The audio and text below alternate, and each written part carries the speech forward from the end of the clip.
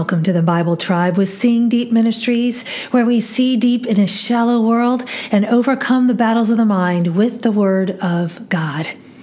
You know, some people believe in karma, others bad luck, but the truth is that in this life we will all reap what we sow. But God, His grace covers us. And though we will suffer consequences in this life as we live in a fallen world, we ultimately don't get what we truly deserve. The Bible reading today is from Job chapters 3 and 4, and the verse of the day is Job 4, verse 8. According to what I have seen, those who plow wrongdoing and those who sow trouble harvest it. In context, Job was receiving some bad and some good advice, and here Eliphaz was basically saying that the innocent don't suffer. Wrong answer. Matthew 5:45 says that God gives His sunlight to both the evil and the good, and He sends rain on the just and the unjust alike. The story of the blind man born at birth is one key example of how people assume that the blind man, or his parents maybe, must have sinned for the blind man to reap such horrible consequences.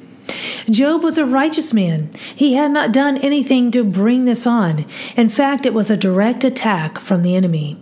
How do we support others when they suffer? Do we judge them or try to figure out how they ended up with the consequences they are bearing? And when people have caused their own suffering, we can still give them grace and try to help them find God's hope and strength that are enough for anything that we reap in this life.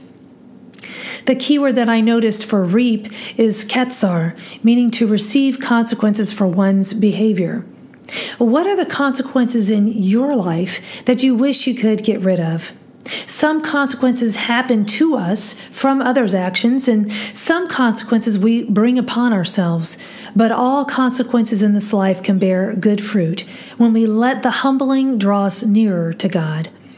The thought of the day is consequences have a way of bringing us back to our senses. And the application, how we handle consequences might lengthen or shorten our time with them. And don't judge others when they reap hard times. Help them to discover God's grace in the midst. Friends, go with God and His precious word. Tune in tomorrow as we head back into the Gospels in the book of Matthew.